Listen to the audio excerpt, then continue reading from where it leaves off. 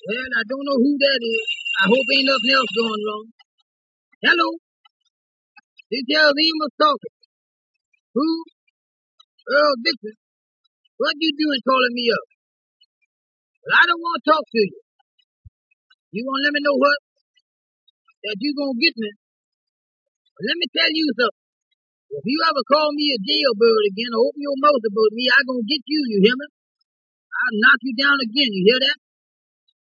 But all right, try to get me. I ain't bothering you. I don't want to talk to you.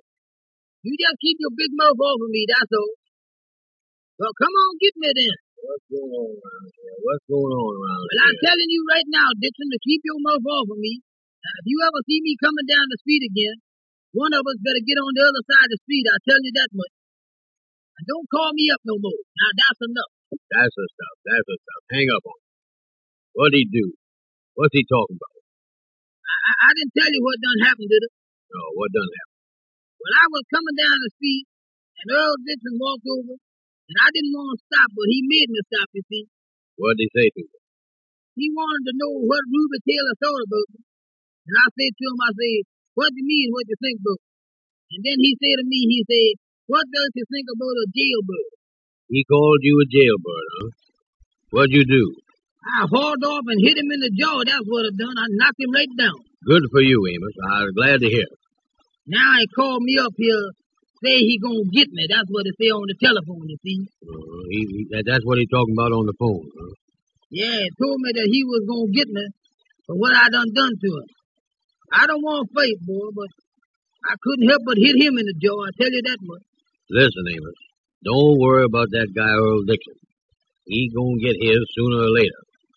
If he jump on me when I ain't looking, I gonna get myself a rock or something and I knock his head off. That's what I gonna do with him. If he come over here and start messing with you, I'm gonna throw him out here myself. 'Cause I don't like him none. What did you find out, Andy? Well, the Kingfish is on his way over here now with the lawyer. Mm-hmm. Be here in a few minutes, he says. Who is the lawyer? Some fellow by the name of Wagner. Is he gonna get me out of this here mess, Andy? Well, the Kingfish say that he's a good lawyer. Well, suppose the judge say that I was guilty, though. What is he gonna do then? Let him repeal. Yeah, but what's gonna happen to me while he's peeling? Well, you is out, ain't you? Yeah, but I'm afraid I'm going back there. That's what's worrying me. Listen, Amos. We ain't gonna depend on the lawyer by ourselves. I'm gonna work on the case too, you know. Well, I hope this here lawyer can do something for me. The Kingfish say that he is one of the greatest lawyers down at the lodge. Yeah, huh? Yeah, they once before the lodge was arrested for serving some strong beer or something. What do you mean strong beer? Well, the Kingfish say that before he went into the lodge, they had some strong beer down there that was against the law, and the prohibition officers come down and arrested him. And this lawyer, Wagner, got him out of it by proving to the governor that the beer got into place by mistake or something. I don't know, something like that. Another thing, how much is this lawyer gonna charge? He gotta have $50 before he starts. He gotta have $50, huh? Yeah. Where he gonna get the $50? He got the money. Don't worry about the 50. He already got it. Well, where did he get it? I don't know where he got it, Amos. What you worrying about? What difference do it make? Well, you say he done been paid the money, huh? I done told you that he got the $50, so don't argue about it. Well, where did he get the money? Who done paid it? You ain't paid it, did you? You know I ain't got no $50 to be paying nobody. You know that. Well, tell me who paid him the $50, will you? Wait a minute. Answer the telephone there now and shut up. Hello? Oh, hello, Sylvester. How's you? I'm pretty good, thank you. Yeah, I'm glad to be out too, Sylvester. Oh, yeah, I guess everything will come out all right. I don't know, though. Well, I'm glad to hear you say that. I hope so. Don't forget to thank your mama for that chicken that you sent to me when I was in jail, will you? Tell her that I'll thank her the first time I get a chance to get by to see her, will you? Tell his mama that I like chicken, too. I ain't got to be in jail to eat chicken. I could eat it anywhere. Well, you tell her that I'll be by to see her in a day or two anyway, Sylvester. Well, I don't know. The trial ought to come up in the next few days, I guess. Tell him that me and another lawyer's going to work on it. Oh, yeah, I got a lawyer already. Don't forget to tell him that I was going to work on it, too. Yeah, I done seen Ruby. Yeah, she was just as nice as she can be, but she knows that I didn't do it. Well, all right, Sylvester. Thank you for calling.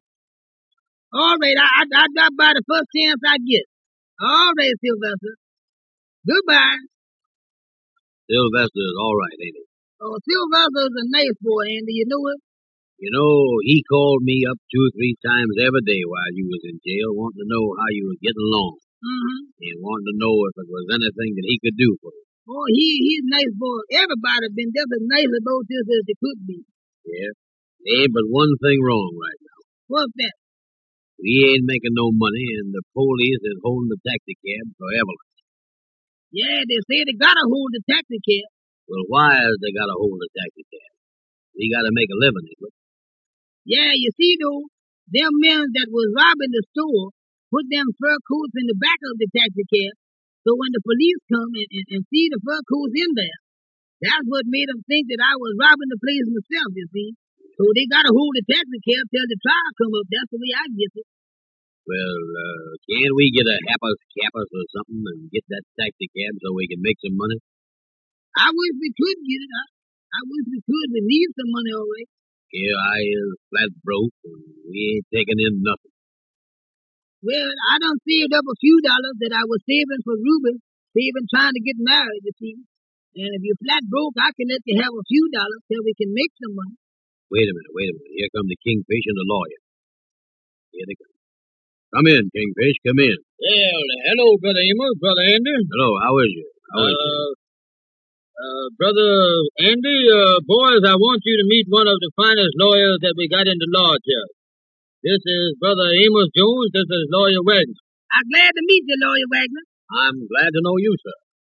And Lawyer Wagner, this is another one of our officers here, Brother Andrew Brown, Lawyer Wagner. Yes, sir. I was pleased to make your acquaintance. I'm glad to know you, Mr. Brown. Sit down, Brother Wagner. Sit right down here. We ain't got but one chair, Brother Wagner. The rest of us can sit on the box here or sit on the desk or something. Yeah, I was a little short of chairs this week. Well, Amos, Mr. Wagner here is, he ain't active in the lodge like he used to be, but a few years ago, he used to be active in the Mystic Knights of the Sea. He is going to take a hold of the case here. So, Brother Wagner, you go right ahead and start with Amos. Well, Mr. Jones, I'm here to help you. Yes, I certainly is glad to hear you say that, cause I'm gonna need a lot of help in this here thing, Mr. Wagner. Well, we're going to do everything we can for you. Now, Mr. Jones, how did you happen to get arrested and charged with robbery? Well, I tell you, Mr. Wagner, it was like this. One night I got a phone call to bring the taxi cab.